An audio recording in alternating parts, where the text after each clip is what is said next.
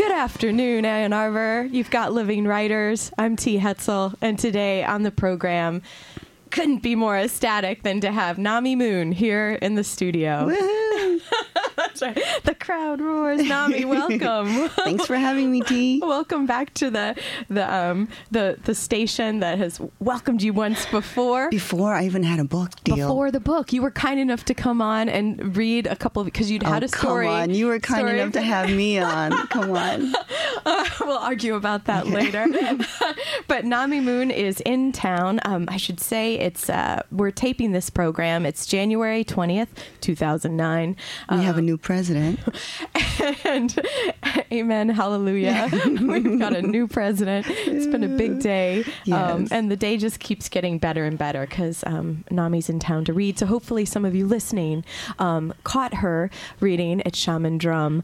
And for those of you who didn't, that's a sad thing, but I've got a consolation prize. We've got Riverhead was kind enough to send 5 books, Nami. Oh, so great. the first 5 people, the first 5 emails I get to livingwriters at wcbn.org will get a signed copy of Nami Moon's book. Wow. Miles from Nowhere. What if I'm one of the first 5? Do I get my own copy? That's right. Okay. I should say, friends and family, what's that little tagline? You can't apply to this if you're related to not anyone qualified. with Coca-Cola or Nami Moon, if you've been, yeah. But anyway, the book is Miles from Nowhere, a novel, Nami Moon. The book is just out this winter. Yeah, Nami January Moon. 2nd. And you've been on the road in this country Right. since then, basically. From January 5th on, I've been traveling. And before that, you were in Europe Yes. because the book was released in a strange twist of fate in France first. Yeah, they Right? were kind enough, Riverhead was kind enough to allow the book is sold in other European countries, but France wanted to publish it in September of 2008. And so it's already out in French. Oui.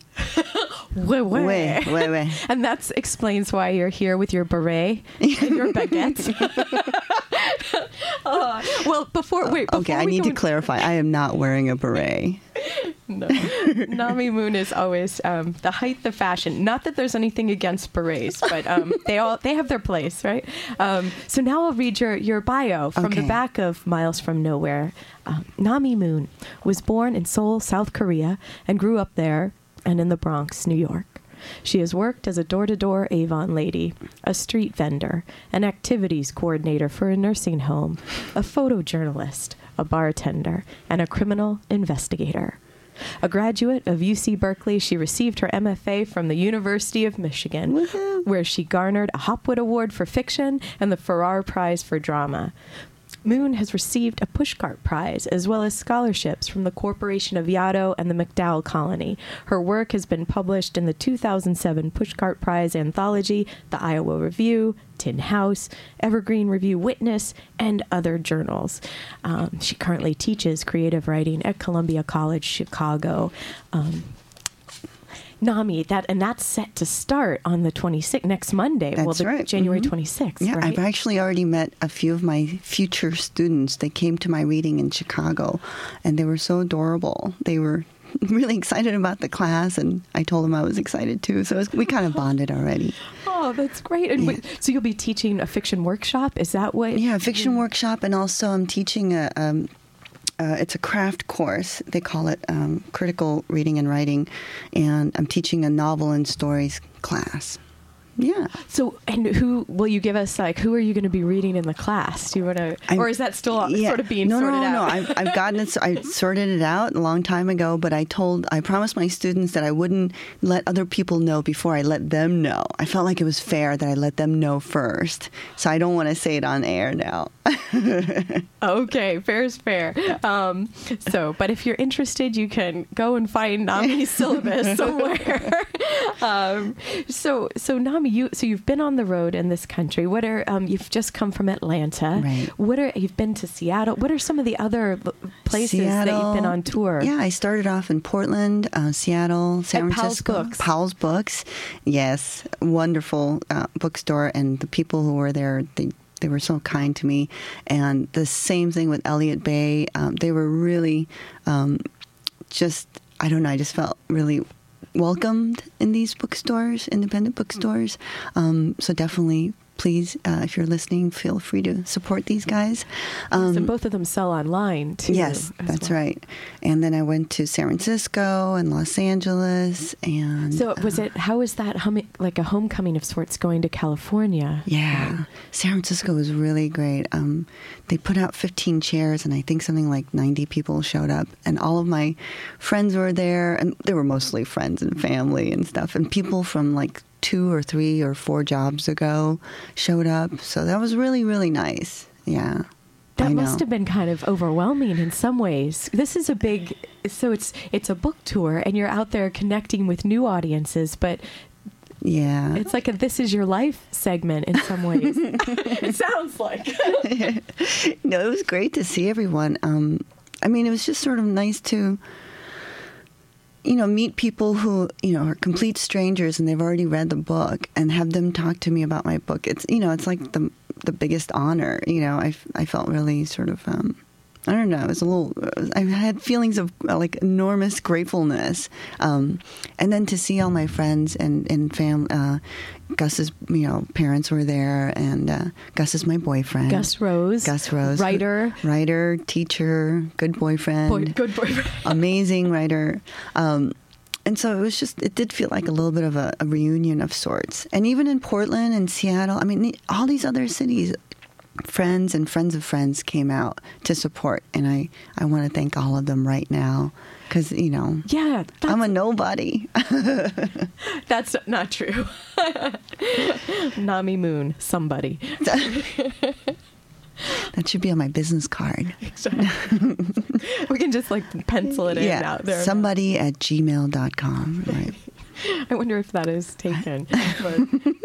And Nami, also, how is it seems like there's lots of stuff on the web about you as well, like Goodreads, Amazon. There's this sort of upswelling of new community, virtual community too. So are you doing any of that where you're sort of corresponding with people via blogs or I've done a few interviews, via email, while I've been traveling and before the tour started, and I've done some phone interviews. So those have been really great because I think, because I try at every reading, I try and ask them, how did you hear about this reading?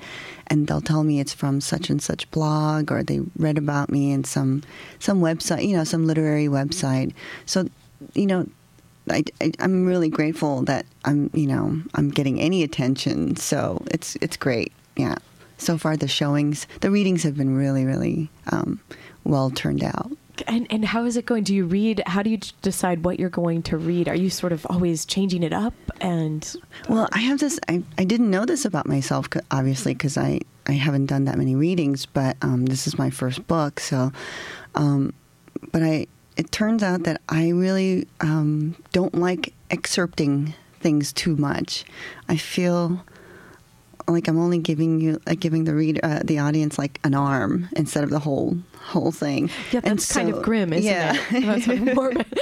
Here's one appendage. Yeah, and so luckily I have a chapter that's exactly 17 minutes, which turns out to be the best reading piece. And so I've been reading that for the most part. Sometimes if I feel that, I have more time, I've been reading a longer piece, but usually just sort of between those two things. You must be learning so many new things, like things that, are you able to say what's the most unexpected thing that you've sort of come to during this time? During the tour? Yeah. Well, contrary to popular belief, it's touring. I mean, it's been great. I've been having so much fun. And, you have to believe me, it's been great. But I don't think I was prepared for the sleep deprivation part of it. And so I end up saying really loopy things. My brain isn't functioning as well as it should be. But I think for the most part, that's the only thing that I didn't know to expect. It's all part of the charm now. Yeah. Just loopy anyway. I was loopy to begin with, and now I'm really loopy. No, but it is interesting because the last time you're the exception to the living writers, sort of the I don't know the rules, if there are rules for a show like this, right? Because you're coming on again twice, so this is exciting. But it's interesting because it was before you had the book, so I feel like we're still sort of within the parameters. But when we were for the last program, we talked about your writing process and what, and I was kind of shocked to think that, wow, like 8 hours a day was not something unheard of for you. No. So, well, let's take a short break, and then when we come back, let's start with that, Nami. That sounds good. Okay. You're listening to Living Writers. I'm Tia Hetzel. Today on the program, Nami Moon, Miles from Nowhere. We'll be back.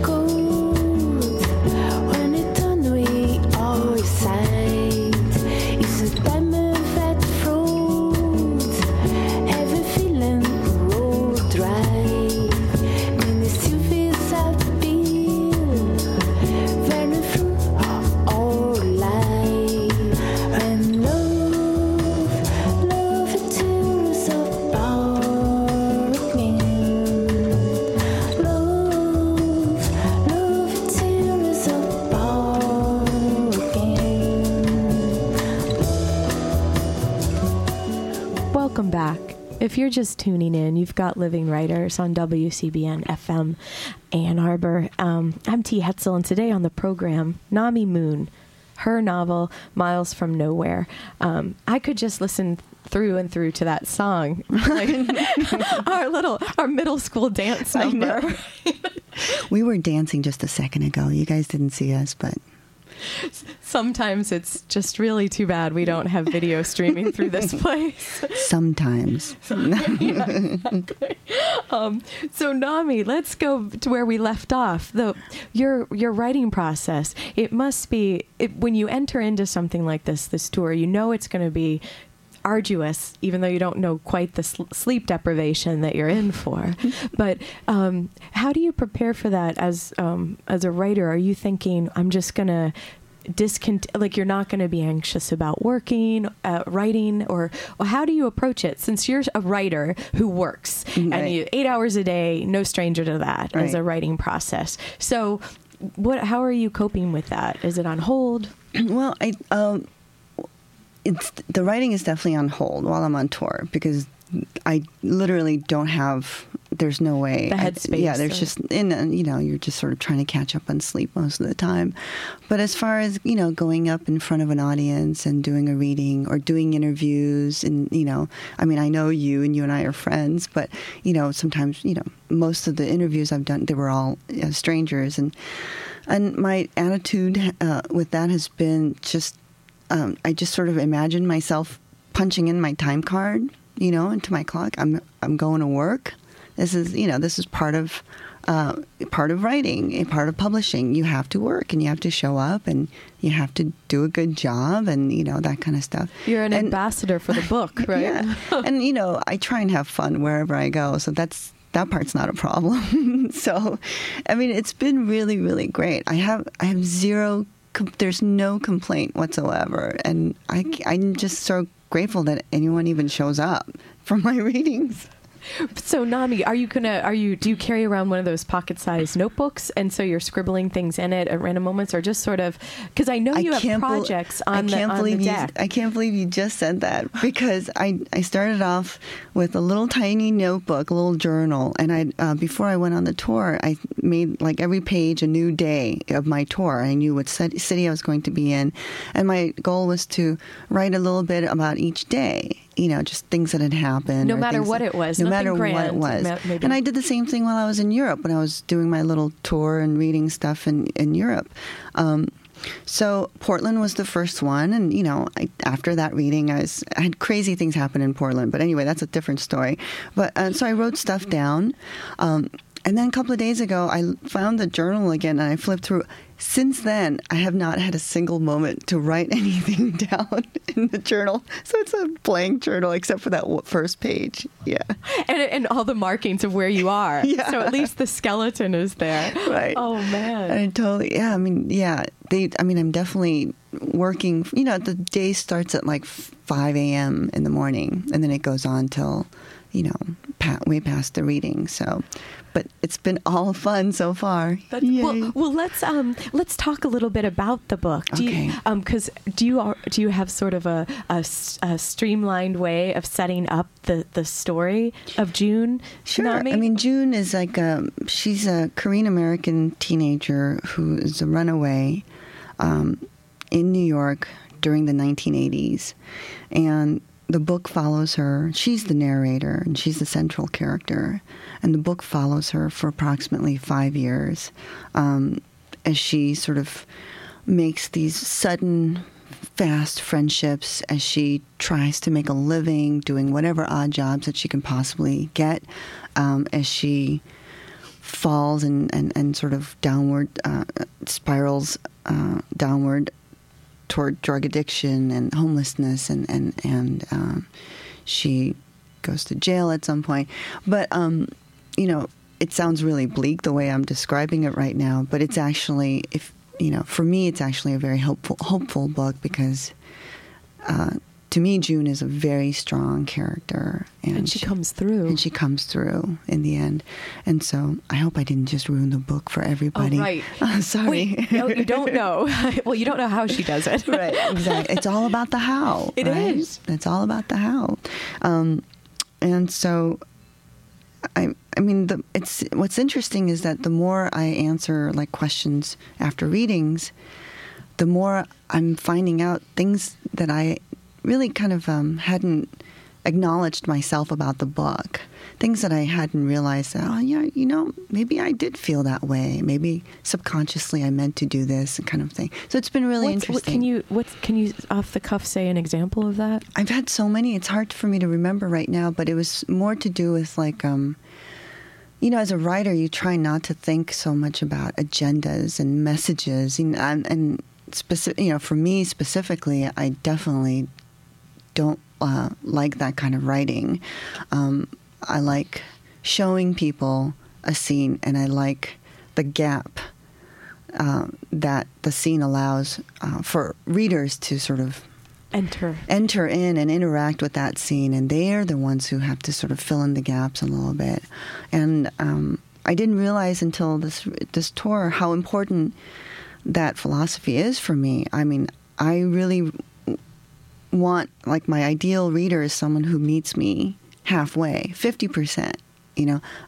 I give you 50%, and you meet me the other halfway. And I realized a lot of books, the reader is required maybe 10 or 20% of engagement, and I think for me, I would really prefer my reader to read between the lines, not just read between the lines, and not just read what is on the page, but what's not on the page, what June is not saying sometimes, and what June doesn't do. And so I'm just sort of thinking about that now, and kind of interesting for me to, like, I didn't realize that I really wanted that kind of a reader.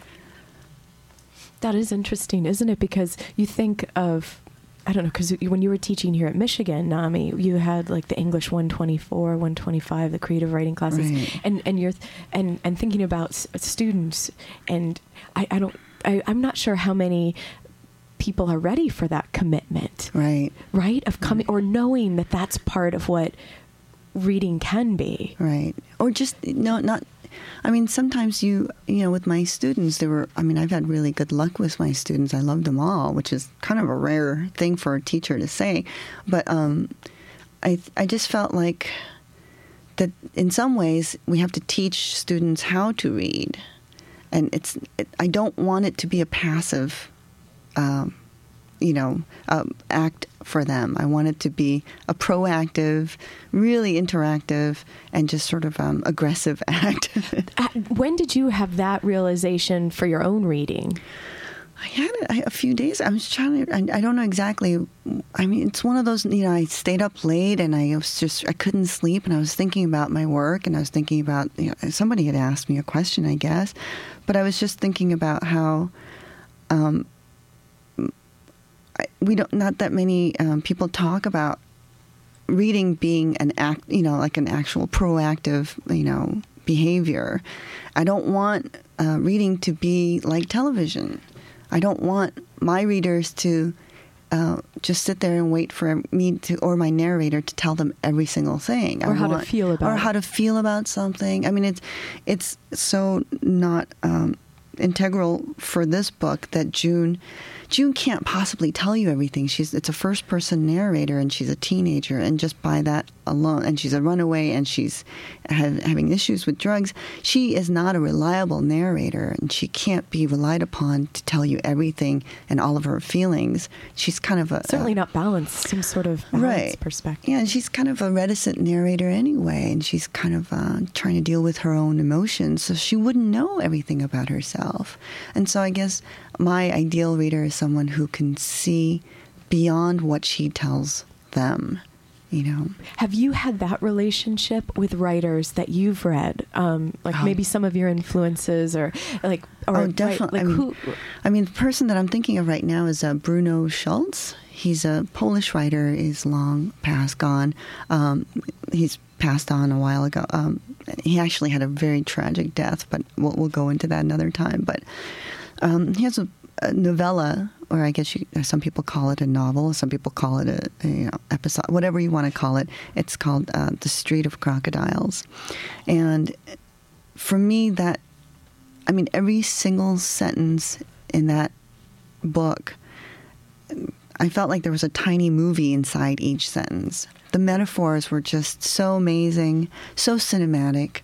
And just, there is no such thing as an inanimate object in that book. Everything has life. The table, the way he describes it, the verbs are just, it has so much motion and so much movement and drama.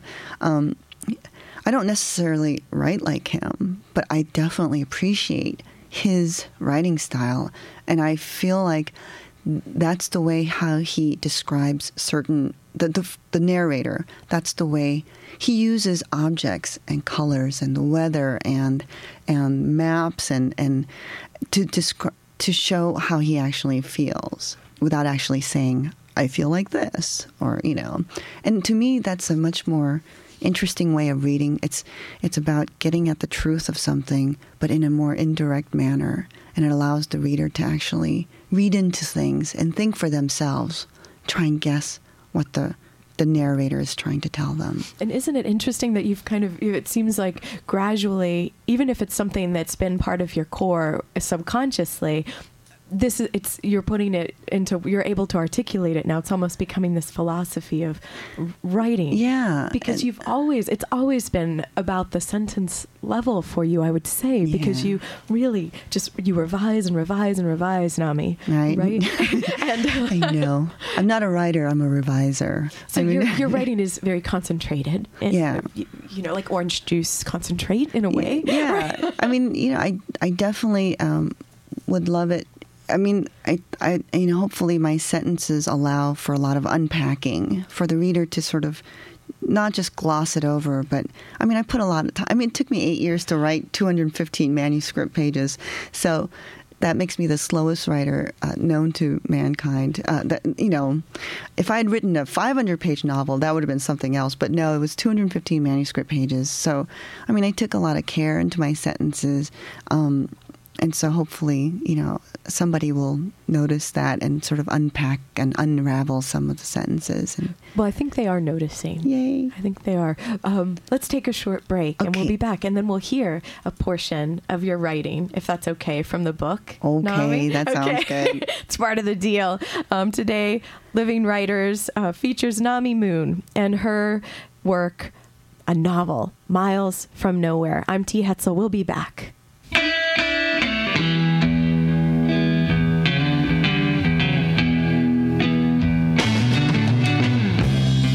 Hey Joe,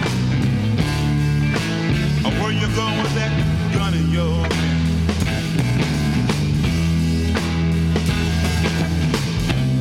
Hey Joe, I said, where you going with that gun in your hand?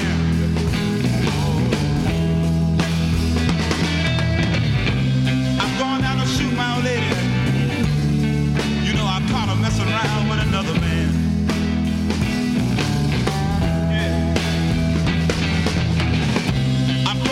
Shoot my old lady. You know I caught her messing around with another man. And that ain't too cool. But hey Joe, I heard you shot your woman down. You shot her down now. Hey Joe, I heard you shot your lady down. You shot her down to the ground.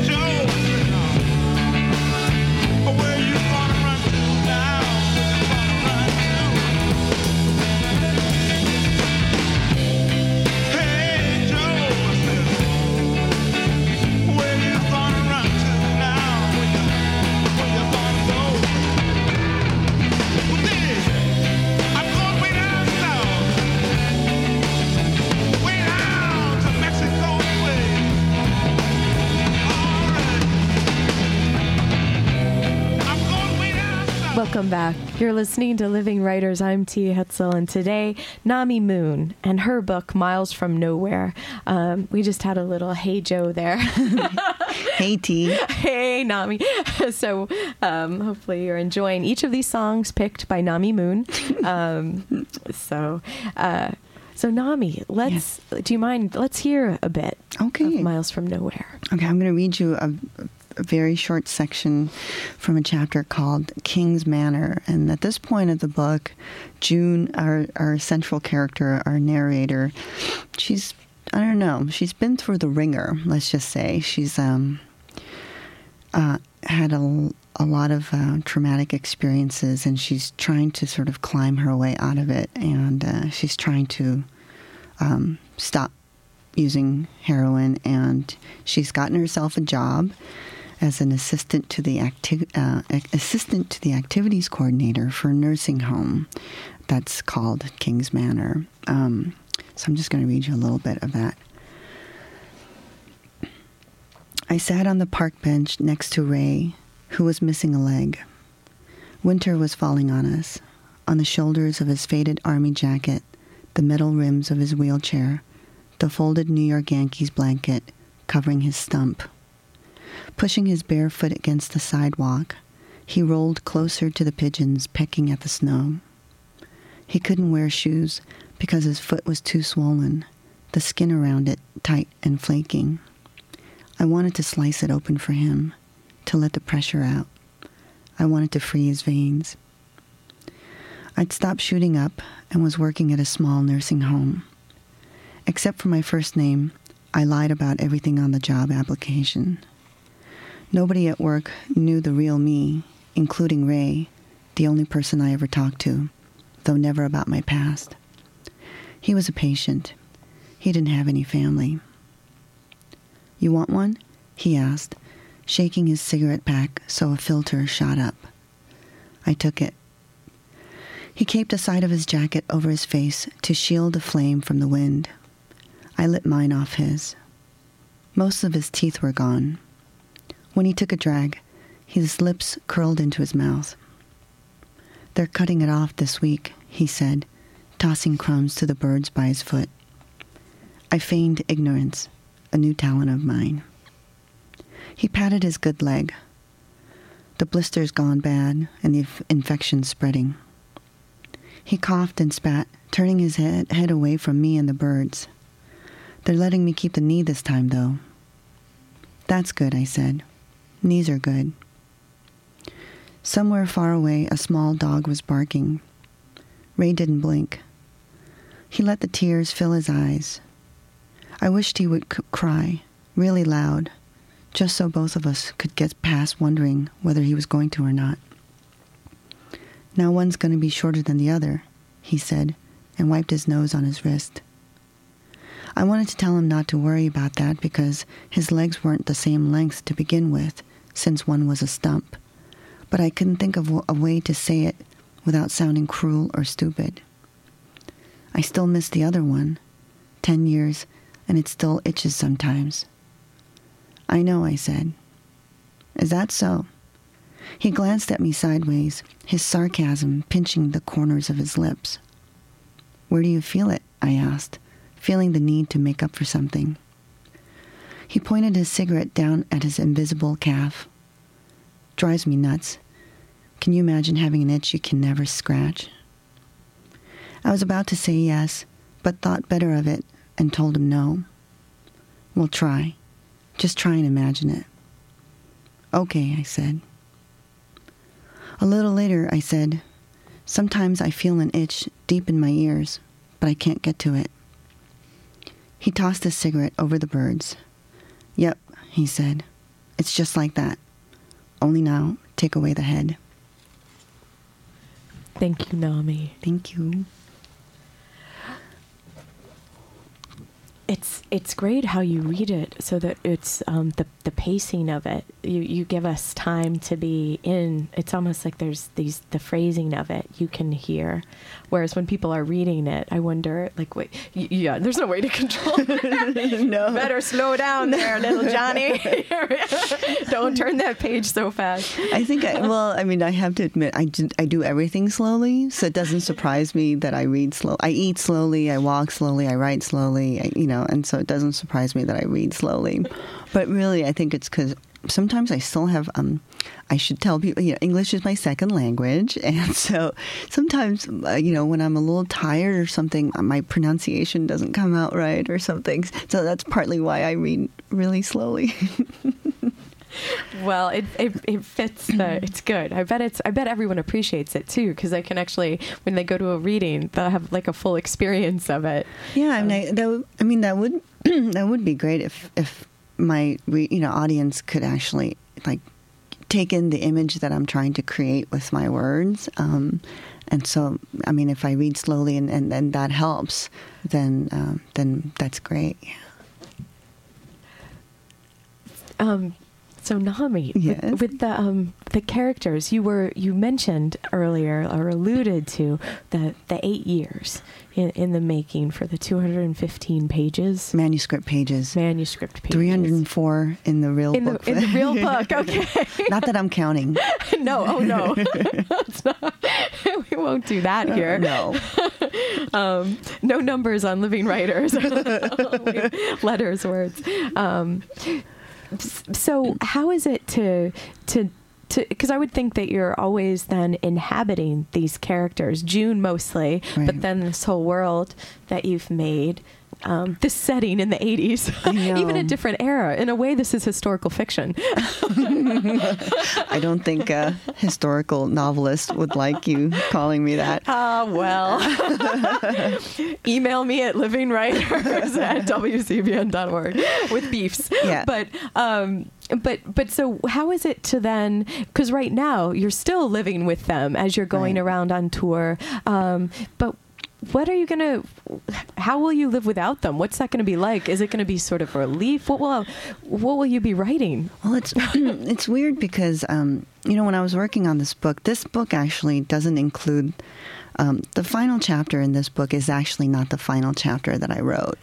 The final chapter that I wrote was actually another 60 pages of stuff. And, I had this idea that, I wanted the book to end with a beginning of sorts. And so I wrote the 60 pages, and I liked, they were good. They were good pages, and it was interesting. The writing I was pretty happy with. But then I realized, that's actually for a different book. It's actually not for this book. But I needed to write those pages to know that I was done with this book. And I just needed to confirm it for myself. And so I'm really glad that I wrote those pages. But I don't know if there is such a thing. I mean, I knew that I should stop writing this book. Whether I'm actually done with this book is a different... Because on what level, right? Done. Yeah. I mean, these characters kind of, I'm sure, like, for instance, in my new project that I'm working on, I was writing this male character who's, young, late teens, 18, 19 or something. And I kind of realized that it might actually be Wink, who's a minor character in this book, but like another version, an older version of Wink. And, of course, he's not named Wink, but, and I was thinking, gosh, I wonder, it's true what some writers say, that certain characters just sort of stay with you. And I wouldn't have known that it was going to be Wink. I think June, I feel like I've really sort of explored her as much as I could. And she's done, as far as I'm concerned, she's, her character is, remains in this book. And I don't think she'll revisit us in any other book, but, or revisit me in any other book. But, there are certain characters like Wink, to me, even though he's a minor character in this book, to me, he's the most, if not the most, I think, definitely, he's the most vulnerable. He's... In his members-only jacket. In his members-only jacket, and to me, he's so innocent and also kind of weak in a way that June seems weak, but she's actually very strong. And my heart, I think, is still with Wink, and so maybe I need to sort of further, explore him somehow, but in a different version. So I don't know, like, what done actually means. I mean, just even the passage that I read to you, I was thinking, I should really change that word, or something like that, And so maybe for the paperback, they'll let me edit some more. Oh, no. My editor, the other thing that happened was, I was done with the book. I submitted it to my editor. She had some suggestions, and then I sat with it for a little bit, and I emailed her and my agent and told him, don't be alarmed, but I'm going to actually write another chapter for it. And they both wrote back something like, the book is done. It's really finished. I don't think you should mess with it, blah, blah, blah. And I said, okay. And then I just went ahead and did it anyway. And well, because it shouldn't be a collaborative project. I mean, I think they just thought I was going to overwrite it. I think they thought I was going to ruin it. And and I can totally understand where they're coming from. To them, it was done, But I just knew... I knew exactly what I wanted to include, and so what was that? What was that? It's a chapter called "Nothing About Love or Pity." Oh dear, yes. And it's a very short chapter, but I felt it was. It's the second story, and I felt like it was absolutely necessary. That I couldn't get. For me, I don't really defy that many people. I usually, maybe that's. T is looking at me very strangely. But I just felt really strongly about it. And so I didn't say anything, but I just included it in there. And then luckily they both agreed that it was, integral to the book, and, they signed off on it. But I'm really, again, it's like you don't know when you think it's finished. Other people can't tell you when something is finished. I think you yourself as the author, you have to know, like, this is the most I can write about this book. And so... And so it's so interesting that part of it was those 60 pages that may become another project. No, I think it was that's just gone. That's just gone. Yeah. Okay. I just needed to write it so that to know that this was done, kind of. Yes.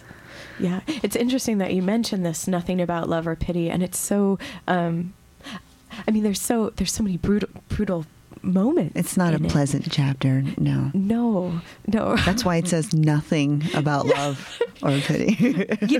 Pay attention and you might know what's coming, right? Sometimes, especially after that's coming from Shelter, which is that introductory, that kind of a broad sweeping chapter. And possibly the most hopeful kind of, they're still innocent and they're still young and they're still very much closer to, very much like children still. And then as the book progresses, they enter a much tougher world. Yes, without the hot chocolate as much. No Ovaltine, no hot chocolate, no marshmallows. Well, we'll hear a little bit more about Nami Moon's book, Miles from Nowhere, when we come back.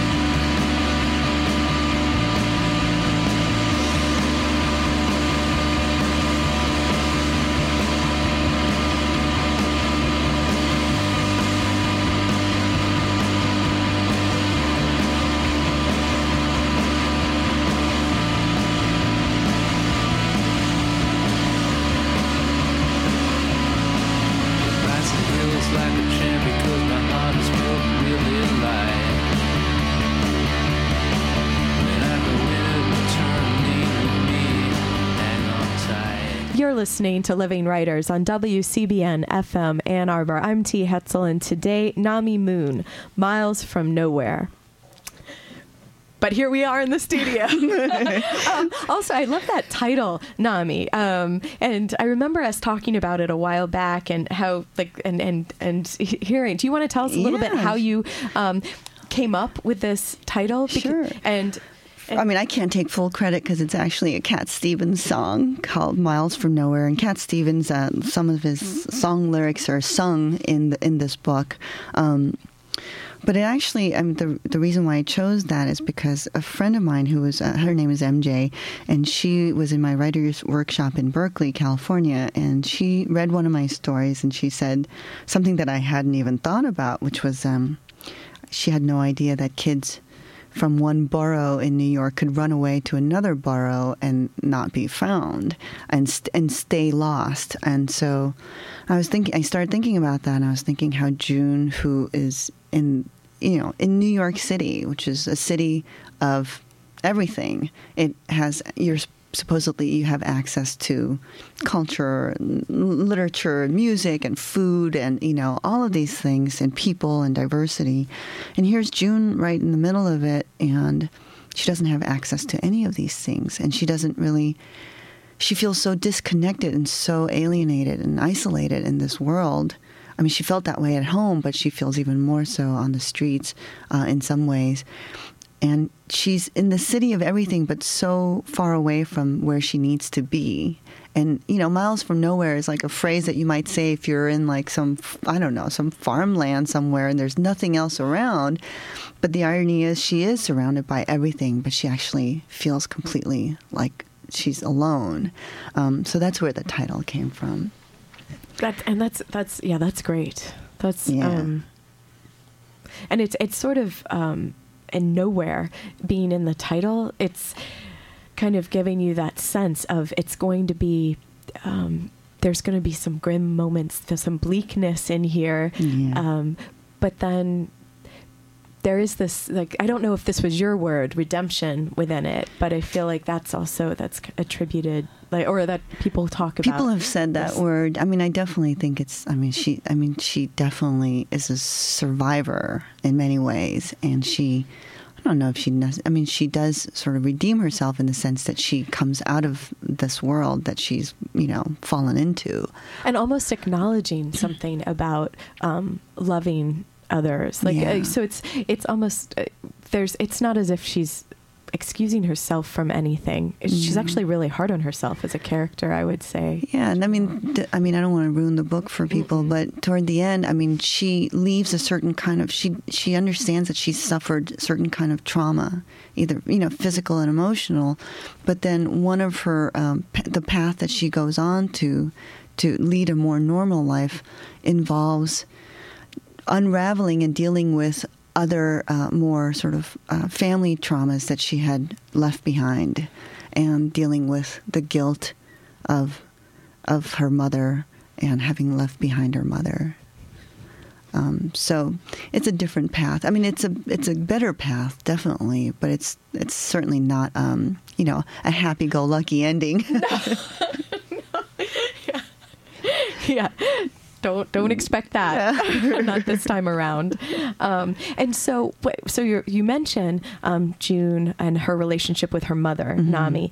Was that you wrote there were 3 original stories that were self-contained, right? When you began, right, without knowing what the future held. Yeah, I mean, actually, the 3. I mean, I really love the short story format, and I think it's probably my default mode as a writer.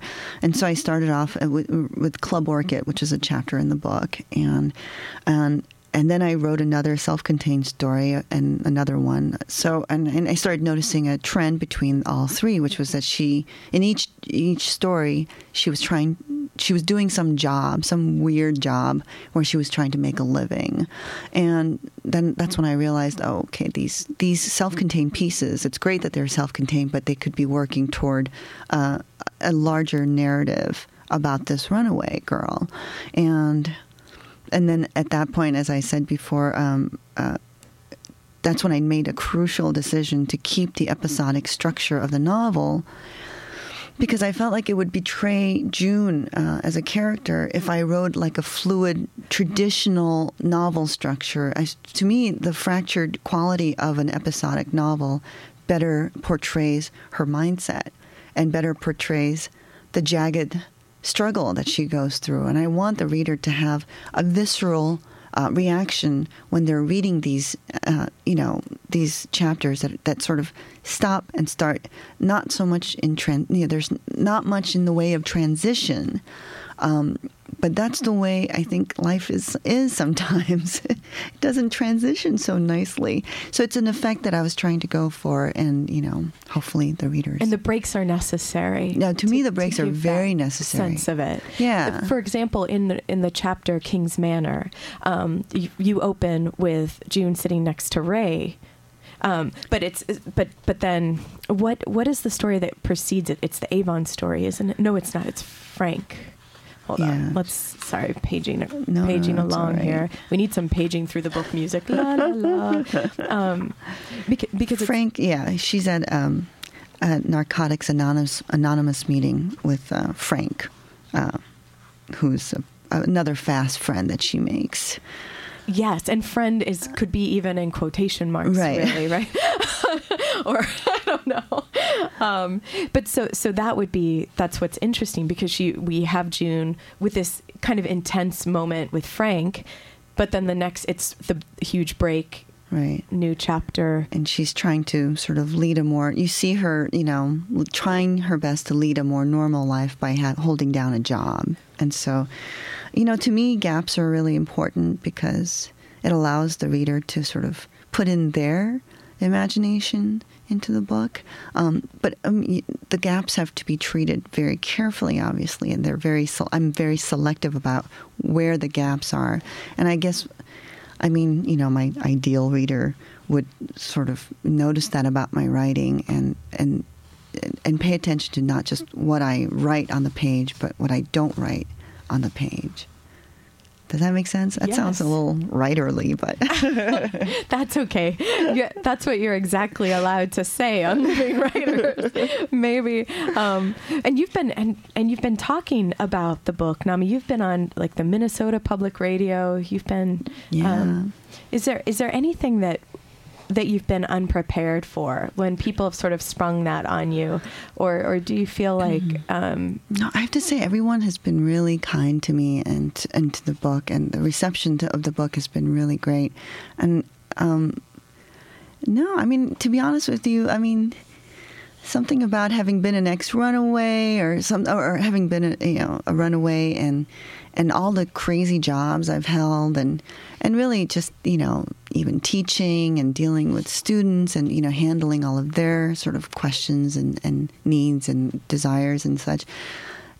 I felt pretty prepared. I also did a lot of campus interview. I did a campus interview, and now I'm on for a tenure track position in Chicago, and I felt like I think my life in and of itself was a good preparation for being on the road and talking to many different kinds of people, answering very different kinds of questions, going to big bookstores and small bookstores, and just traveling in all these different states and trying to decipher different accents and stuff like that. I think I felt pretty comfortable during this tour. I didn't feel I didn't feel like a fish out of water. So the tour is almost over. It's almost It's wrapping up. And so what happens? You go back, obviously, to Chicago. You're going to be teaching, but with the writing, like what sort of, are you allowing yourself like to roam widely with ideas? Like what's kind of coming to you, or what's interesting you at the moment for writing? Luckily, I was able to start 2 new projects before I went on the tour. And one of them, I can already tell it's taking a backseat because I'm not talking about it as much. And the other one, I think I'll probably tackle it first. And it's, when I was a criminal defense investigator, I think I was always interested in criminology and crime in general. And not just the act itself, but all the emotions that are involved in committing a crime. So my next project is a sort of a very tightly linked short story collection about one crime. In no way is that it's not a thriller. I don't want you to think it's a whodunit, but it's more just about emotional culpability as a society. And that's really interesting because it feels like that's what you're writing. That's what will carry through from this project, or maybe it's in everything you write, that you're striving towards the emotional honesty of something. Yeah, but trying to sort of relay that emotional truth about something or some incident or some character, but doing it indirectly, through the color of the sky or, through, the temperature. I don't know. I like writing fiction, and I like writing, I like making up narratives. Yes, it's almost as if, like, with your life, I think there was in one article I read about you where they said it wouldn't be a stretch to say that Nami Moon hasn't had, a normal life or something like that. So it's interesting because it's as if you have all these drawers of different things that you can go to for like sort of from a, like as a diving, like they can be all diving boards or something. Let's just to mix all the metaphors up here. But it's not like you're going to write about, oh, this is my day one as a criminal investigator, or this is when I went into this building to serve the subpoena. It's not going to be, I did write that story. It's a funny one. I wrote it's supposed to be a funny story. A long time ago, I wrote about serving a subpoena to and the different disguises I had to wear to serve the subpoena, and how awful I felt after I think we talked about this in Old Town once, but No, it was awful, and it was fine. It was called something like "How to Serve a Subpoena Without Getting Impaled," and it was but it was more of like a comedic, how-to. Yeah, it was actually a how-to. I'm glad that of course, I think my life is completely boring, but it's normal. But I acknowledge that I've had, varied experiences where, and I acknowledge that I have certain emotions that I can tap into because of those experiences, and I'm grateful for that. I'm glad I didn't have a perfectly straight, normal life, even though, it wasn't always easy. Yeah, and it's probably not going to seem easy even looking ahead, although it'll be just a different kind of thing that's ahead. Right? Yeah, it's just all different. It's all new and different. And this is great. I mean, this is another chapter in my life. Oh, there's that bad metaphor. Everyone's going, oh, no. Everyone's rolling their eyes simultaneously. But no, I do think of it as a new chapter in my life because, this book is done. I'm starting a new job. I'm meeting I'm living in a new city.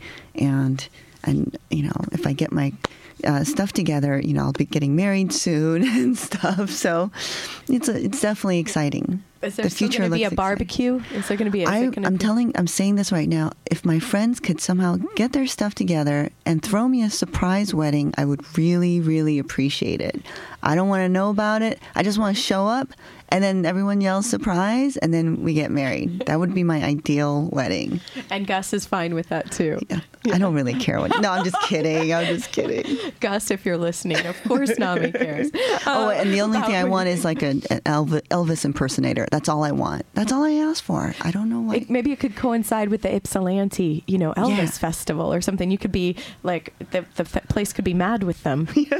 Maybe that's too much. Oh, Nami. Well, thank you so much for being on Living Writers today. Thank you so much for having me. This was fun. We'll just look forward to the next time now. And so, everyone, hopefully you had a chance to hear Nami at Shaman Drum. But if not, I'm glad you caught this program. And thanks for listening. Thanks to Alex Bell-Hodge for engineering this afternoon. Yay, Alex. Thanks for streaming wherever you are, maybe Chicago, Seattle, Florida. You've been listening to Living Writers. I'm T. Hetzel. Today, Nami Moon, Miles from Nowhere.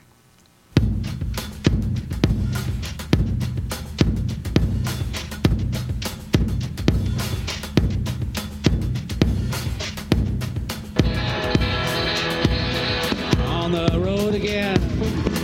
I just can't wait to get on the road again. 2 months ago, WCBN hit the road to follow the Michigan basketball team in New York City. And a shocker. 4.1 left. Michigan does show full court pressure. Ship, long outlet pass into the hands of Collison in the front court. Collison has it. Tough three, partially blocked.